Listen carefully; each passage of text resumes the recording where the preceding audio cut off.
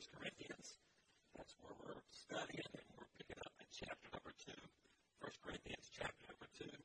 And we're going to be looking primarily at verses 6 through about verse number 9, and that's where we're kind of hanging out a little bit. Let's go Lord in prayer as we begin our study this morning. Father, we thank you for this day, and we thank you for the privilege that we have to study your word. God, we thank you for the opportunity, the venue that we have in which we can come together and open up your word and study it. And Father, I just pray that you would speak to our hearts today and through your word. You open up our hearts and our minds to what it is that you are speaking to us through your word. And Lord, I pray that the Holy Spirit of God would take the word of God and make us all more like the Son of God. I ask your blessings on our time together as we read and study your word today. In Jesus' name I pray. Amen. Paul, once again, does just a recap. We can give you about a 2 to 3 minute review of where we've been and where we are going as we get into this lesson this morning. But Paul is addressing some issues at the church at Corinth. And in chapter number 1, he just really came out and shared with the Christian believers what their calling was and how they had been called to be holy, been called to be sanctified, been called to serve, been called to love, all these different callings. He's addressed in chapter number 1. We get to chapter number 2, and chapter number 2 is really rich with tremendous theology. And if you're not real careful, you'll skip right over it and miss so many depths, so many deep truths of God's word. And so that's why I want to slow down a little bit, especially in verse 6 down to verse number 9, and unpack those a little more. But in chapter 2, Paul is talking to the believers about what the message is. And he's revealing one of the mysteries of God. Now, one of the great studies in the New Testament, actually in the Pauline epistles, is to go and study the mysteries of God. For whatever reason, God chose to reveal his mysteries through the Apostle Paul and the other apostles. And now that responsibility is the churches to carry on the work of sharing the mysteries, those sacred secrets, if you will, of God. So Paul is unpacking one of the mysteries of God here in chapter number 2. And that's why we're slowing down a little bit there and looking at that. I think it's pretty neat how in chapter 2, we certainly believe in the Trinity. I don't know how much study that you have done on the Trinity, but we believe in the Trinity. Now, we believe there's God the Father, there's God the Son, and there's God the Holy Spirit, but the three make up one God. And, sometimes you just got to wait to get to heaven before you can fully get your arms around that. With things that aren't real tangible, sometimes we have a hard time understanding. And my best word picture, because our mind operates in word pictures, my best word picture of the Trinity is an old-fashioned homemade apple pie. Okay? You've got one pie, and you take a knife, and this is the way that I really like to see a pie cut. You cut a pie in 3 pieces. Okay? I can't say it's famous. You take a pie and make 8 or 12 pieces out of it. You get one little sliver of a piece. There's only 3 pieces. That's like in a box of cereal. There's only 2 bowls in a box. Okay? You pour half of it in, then the next city, you pour the other half in, and these Jethro bowls, that's how I eat cereal.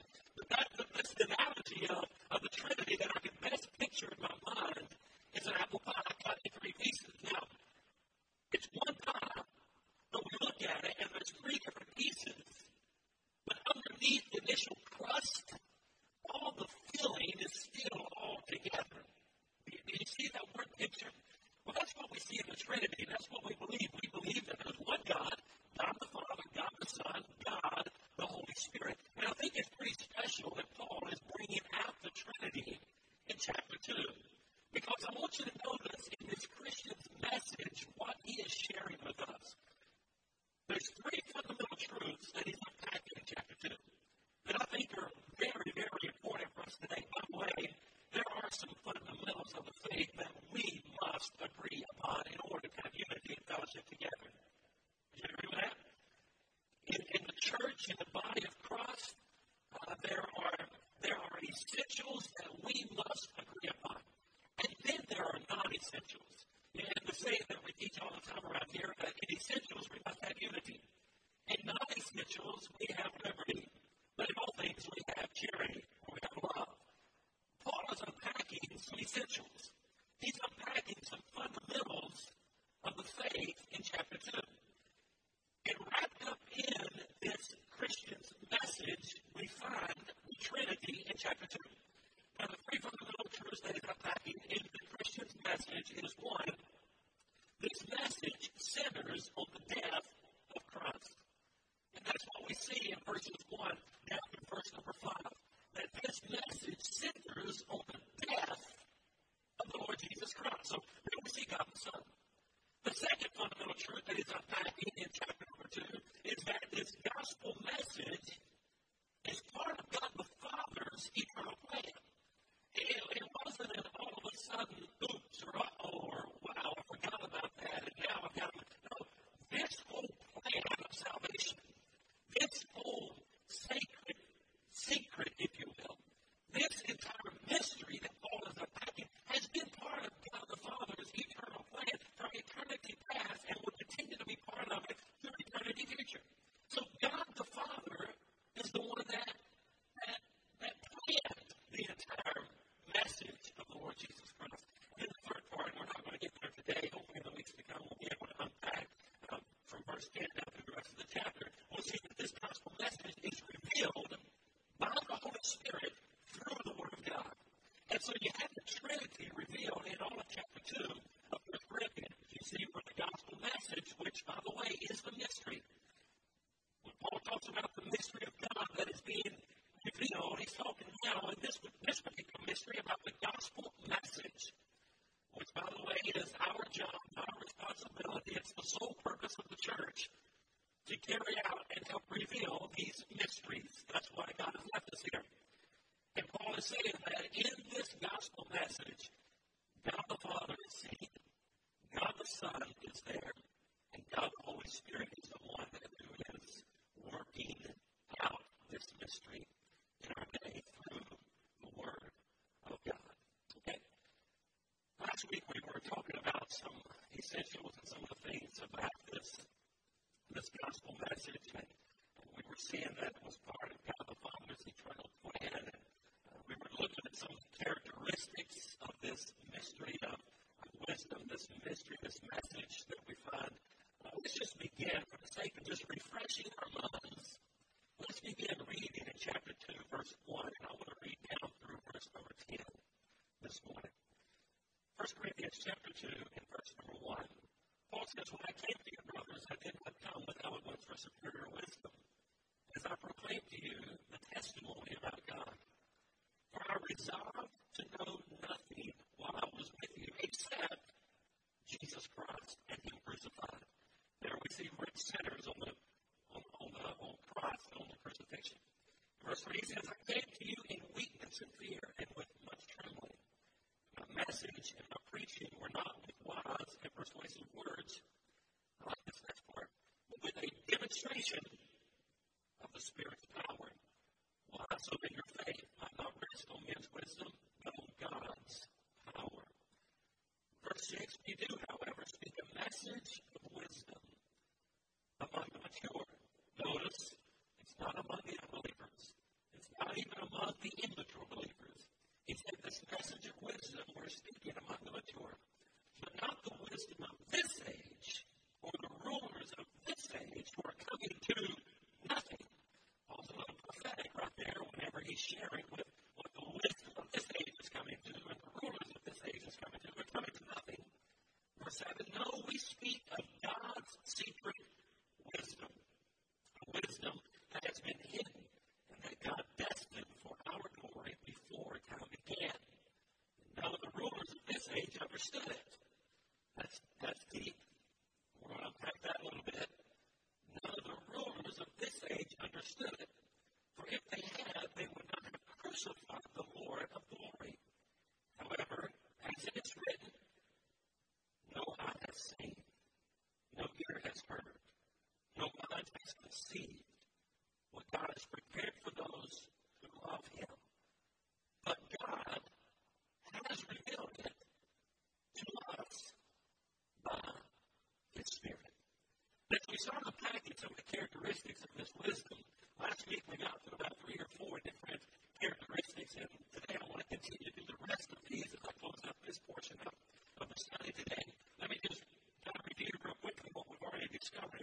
7, we've already discovered that this wisdom comes from God and not man. This eternal plan was not part of man's scheme or man's plan. It's God's eternal plan. Okay? So we see it comes from God, not man. The second thing, we see this wisdom that it's been hidden.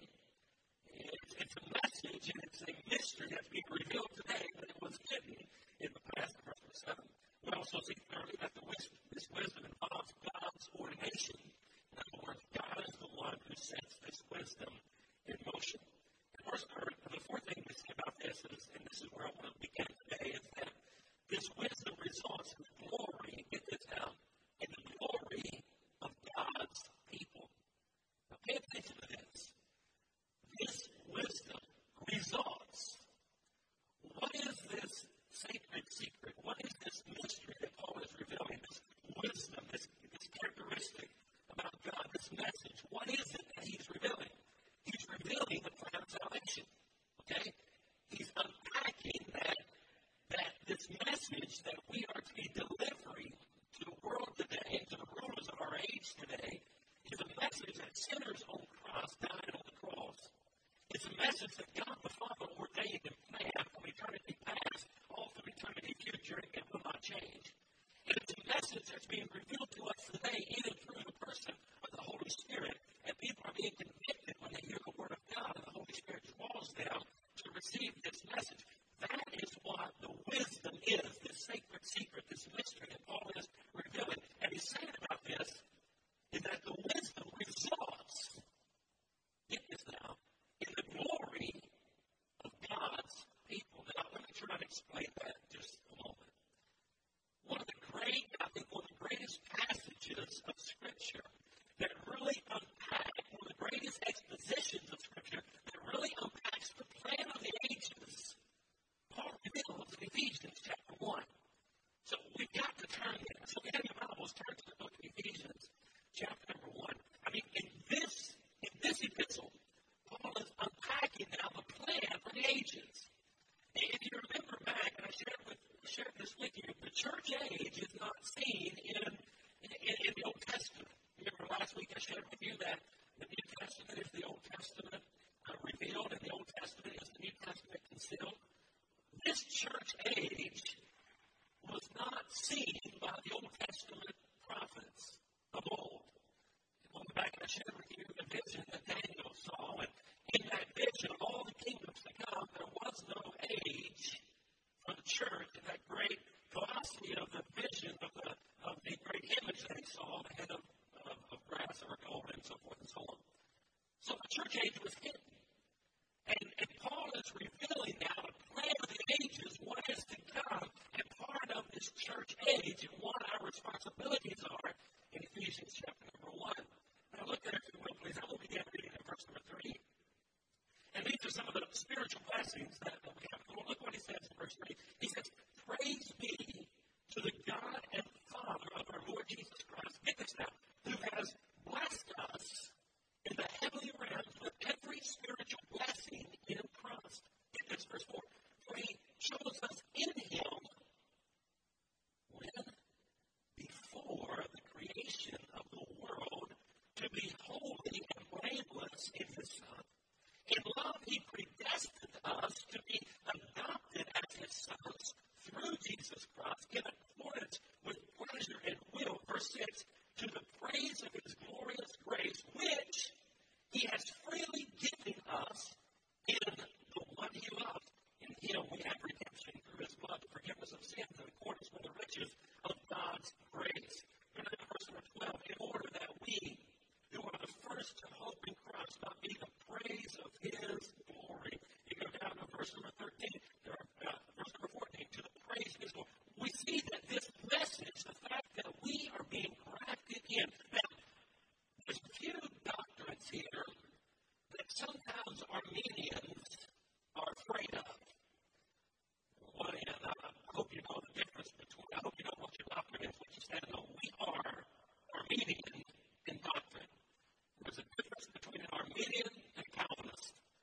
We are, Victory Church is an Armenian church.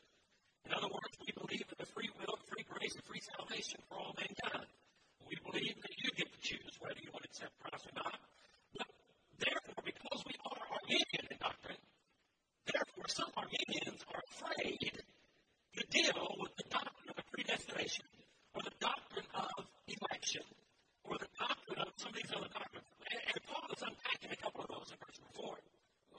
share with you in light of Armenian doctrine what these verses mean.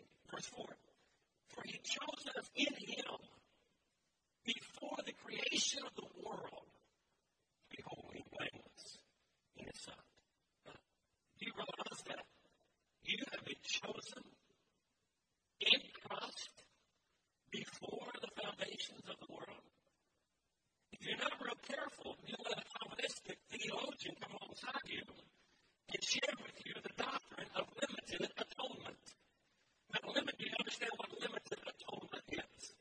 Limited atonement, listen, our sins have been atoned for on the cross. So Calvinists believe in limited atonement.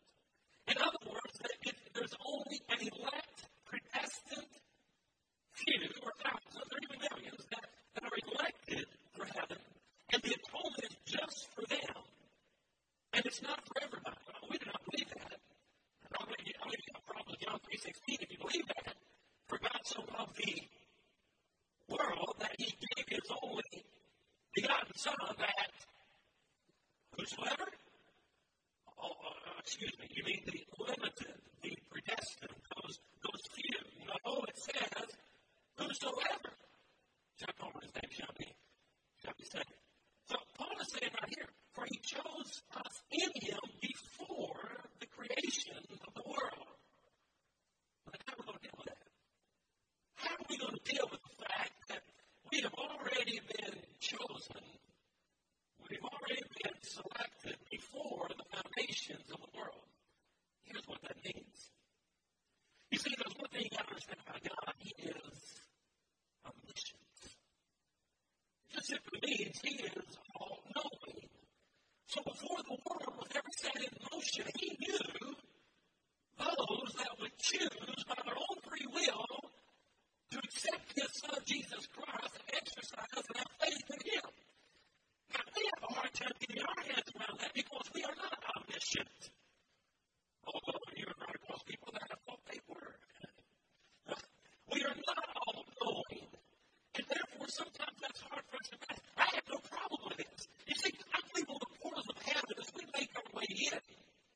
I believe on the outside of the portals of heaven, it's going to say, whosoever will shall come. And then as we cross through and get into heaven, and we look back now to the inside of the gate, I believe it's going to say, these are the chosen. These are the ones that have chosen me. You see, I do not believe in a limited atonement. I believe that Jesus died for the sins of the entire world, and therefore, I believe that the entire world is potentially saved. Do you remember that statement? The entire world. I mean, if I didn't believe it, if we do not believe that, then why do we even have a time of invitation at the end of our services when we give folks an opportunity to accept Christ? I mean, if we're going to dive into Calvinistic theology, and why even have an invitation? I mean, if you're predestined to be saved, whether you want to or not, whether you're George or not, why even get together and do that? Why even have evangelism? Why even share our faith? Why even be the salt and light of the earth? Why even be a witness for Christ? You'll be saved anyway. Well, we don't agree with that. I don't agree with that. I don't believe the Word agrees with that. Matter of fact, a lot of the jokes, this is kind of a joke, but when you know what a Calvinistic says when he stumps his toe? You know what he says? He doesn't say, ouch, I quit letter. Oh my goodness, I do letter. And all he says, whew, I'm glad that was fast. See it? He was predestined to stump his toe. It was going to happen whether he did anything or not.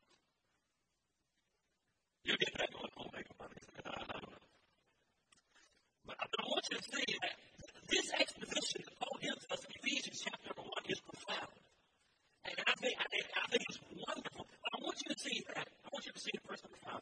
He predestined us to be adopted as his sons. Get this now. As his sons. Through church membership? No. Through baptism? No. Through good works? No. Through communion? No. How? Through Jesus Christ. In accordance with his pleasure, he will. Or simply in accordance with his pleasure. He has adopted us. Get this now. He has adopted us as his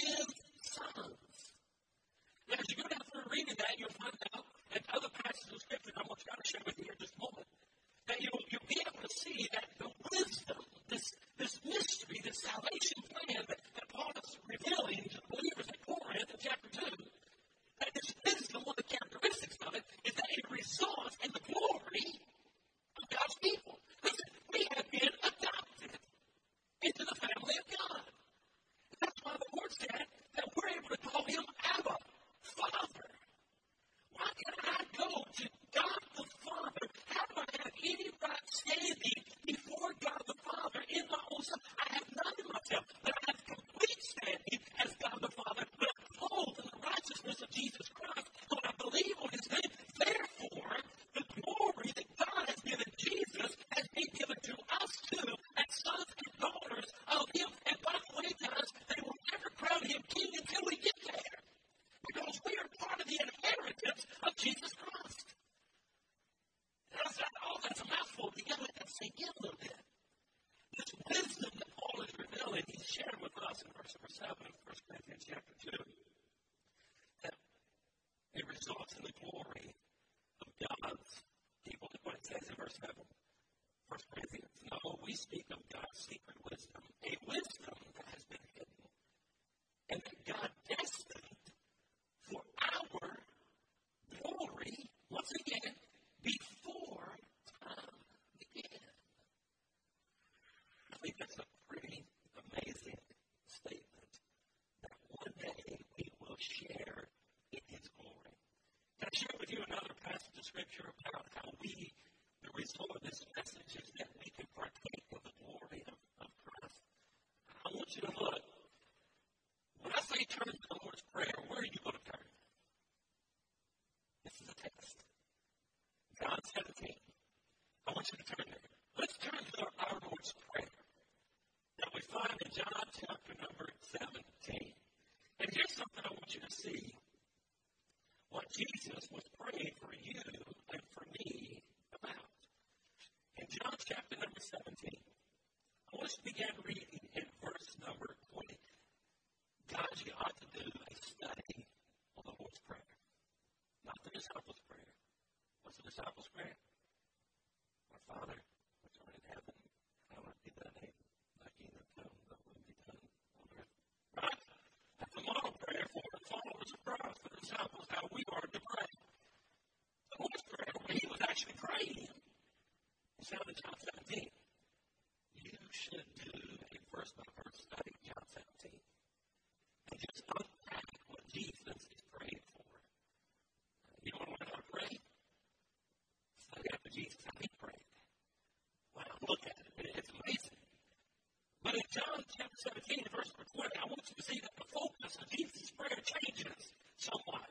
It changes from the then and now, that day and time he was praying.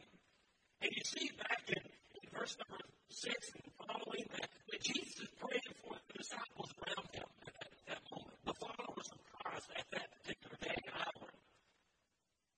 But I want you to see how now he launches into this intercessory prayer, praying on your behalf. You know, my behalf. Guys, do you realize? Look at me here for a moment. Do you realize that Jesus took time before he died on the cross to pray specifically for you? That absolutely blows me away. He paused long enough to be concerned about you. And he prayed for you. What did he pray? I'm glad you asked. I want to show it to you. In verse number 20, John 17, Jesus, this is his prayer. He said, my prayer is not for them alone. It's the them. The them are the disciples, the followers of Christ, those that are following him in that day. He's been praying for them. He's praying to God the Father. He says, my prayer is not for them alone. I pray also for those, get this, who will believe in me through their message. So now he's praying for generations to come, for those that will believe the message that he's left in the church. He's now praying for those who will believe.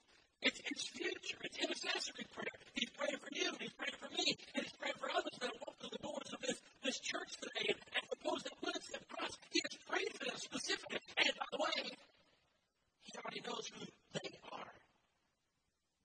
Right? You bring some of these doctrines together, and you'll see that, hey, now it's translated in the Scripture. Jesus says, I pray also for those who will believe. But because Jesus is part of the Trinity, the Godhead, he's omniscient as well. Therefore, he knew that he could say, I pray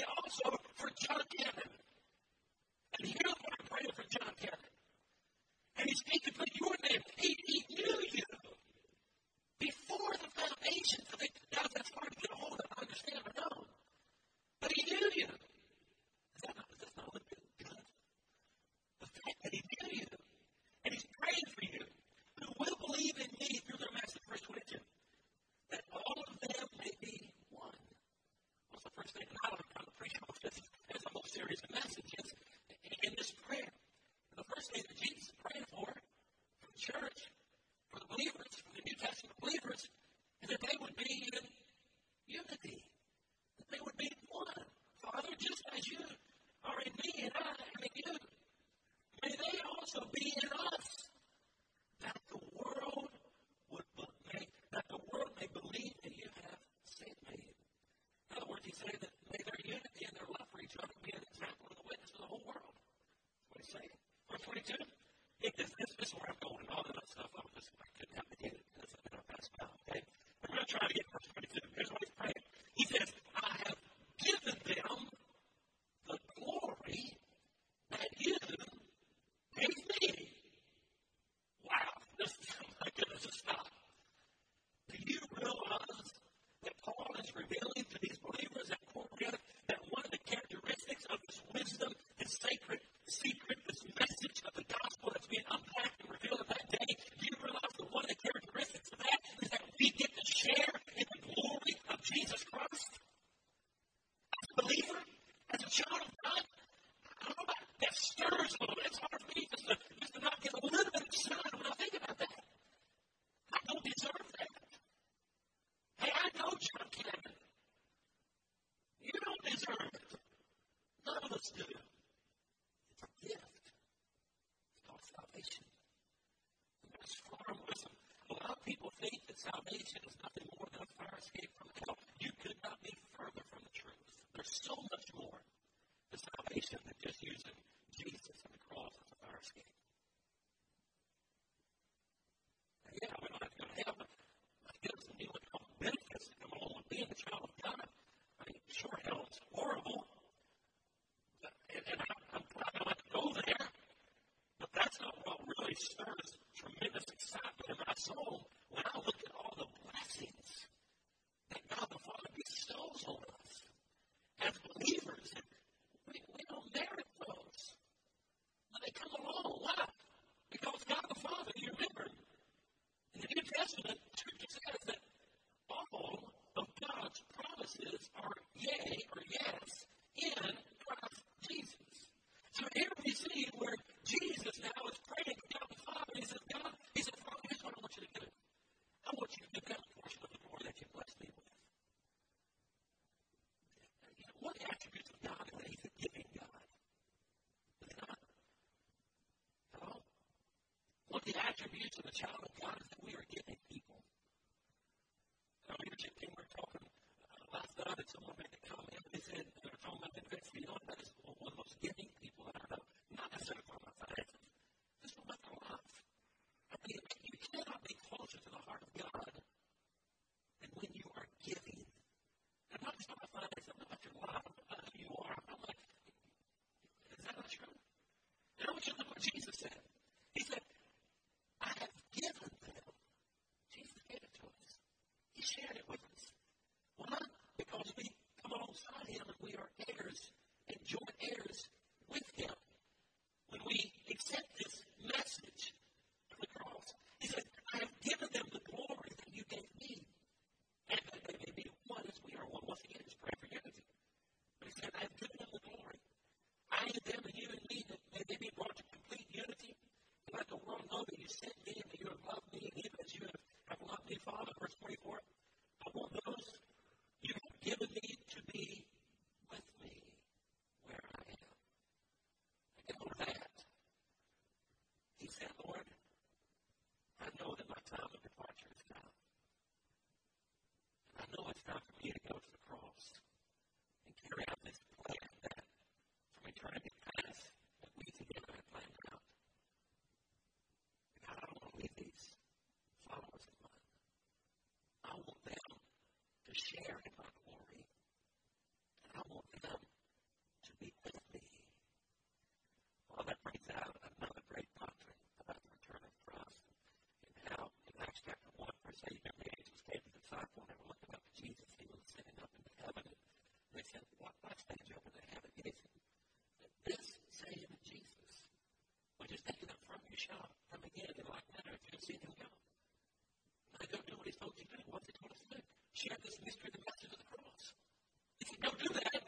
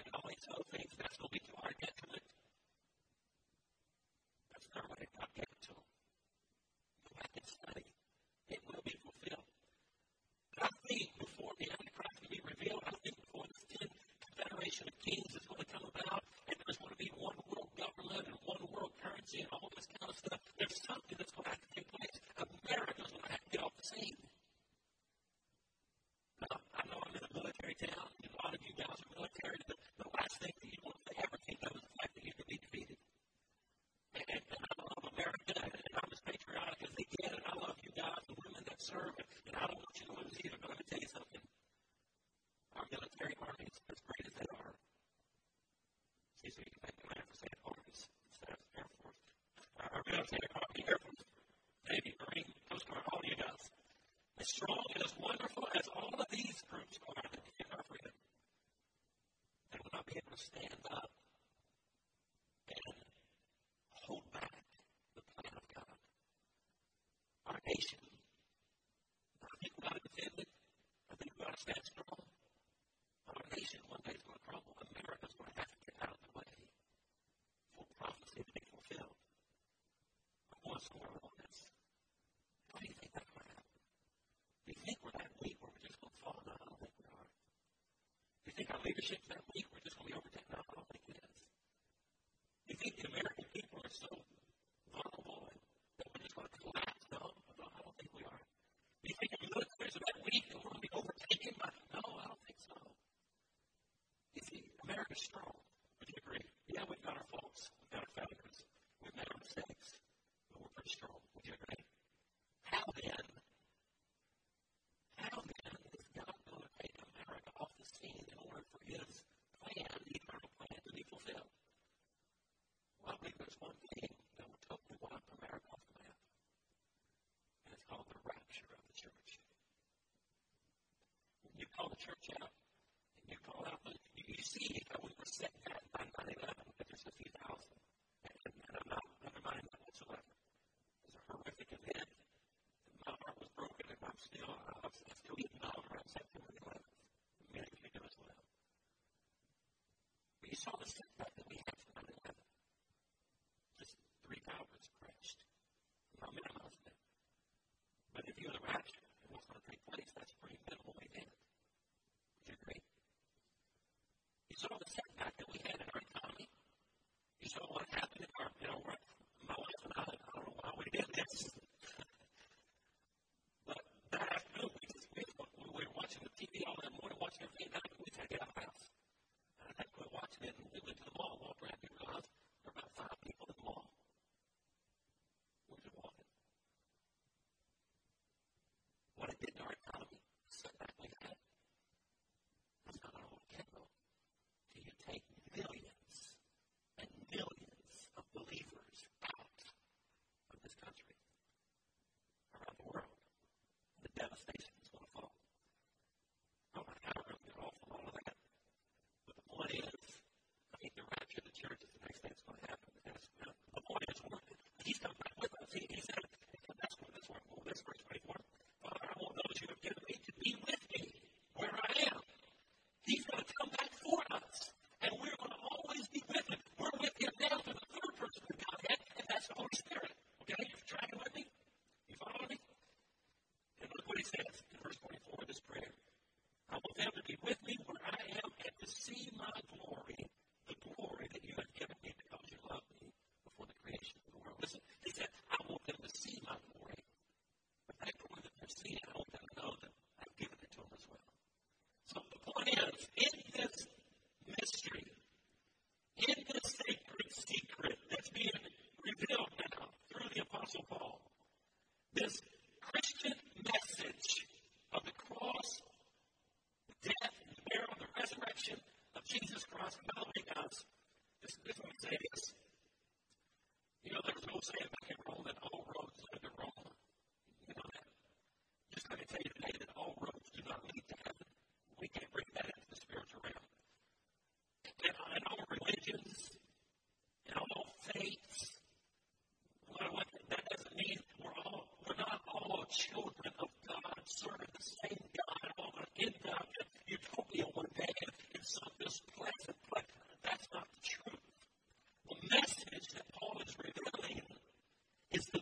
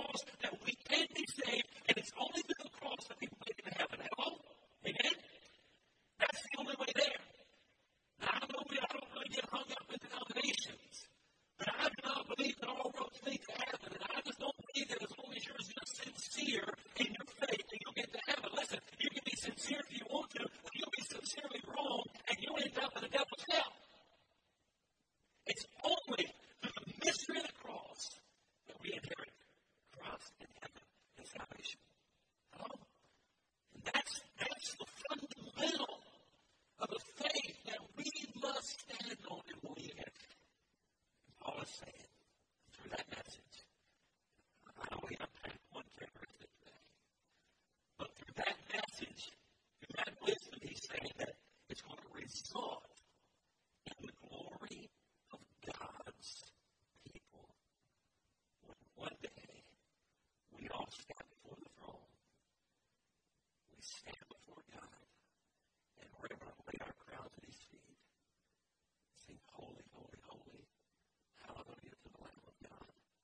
And we are going to come around on Jesus Christ, and we're going to share in his glory. The glory that he gave us in his prayer in John 17. The glory that God the Father had given him. We're going to share in that glory. That's pretty profound, I think. And I think that's a pretty staggering thought when you read that. For another reference, and I'm not going to go unpack it for you, but for another reference along the same lines is Romans chapter 8, verse 28 through 30. That's another reference for the same thing about how we are going to share in the glory of God. And that's the thing of Christianity. This message of the cross is so, the truth is so deep. And it wasn't some afterthought. And this thing that we get to share in is so real. It's not just something we do on Sunday mornings and kind of come in and just kind of go through the motions and kind of go back home. And it's real. And it's so real that Jesus died. That's how real it is. That is pretty awesome. We get to share in that. We get to share in his glory. Let that sink in this week. We get to share in his glory. We don't deserve it. Oh God, that's hard for me to grasp. That's why I keep saying it. We get to share in his glory. I don't deserve it. I don't deserve heaven. But I'm not going to heaven because I deserve it. I'm going to heaven because I've trusted in Jesus Christ. Therefore, I'm an heir, joint heir, beneficiary of all the wonderful blessings of God. Let's pray. Father, we praise you. We thank you for this wonderful salvation message of grace and faith in the Lord Jesus Christ. We thank you for this message that was hidden from unbelievers and even from the world's or the Old Testament past. And God, thank you that you have revealed it. You've chosen to reveal it for a season of time so that the Gentiles can be grafted in, so that we are not without hope. Thank you for all the wonderful benefits that we have as being a child of God. And Father, I just pray that you would help us to understand what it is to be a child of God. And help us to understand what it is to be a recipient of your glory. Help us somehow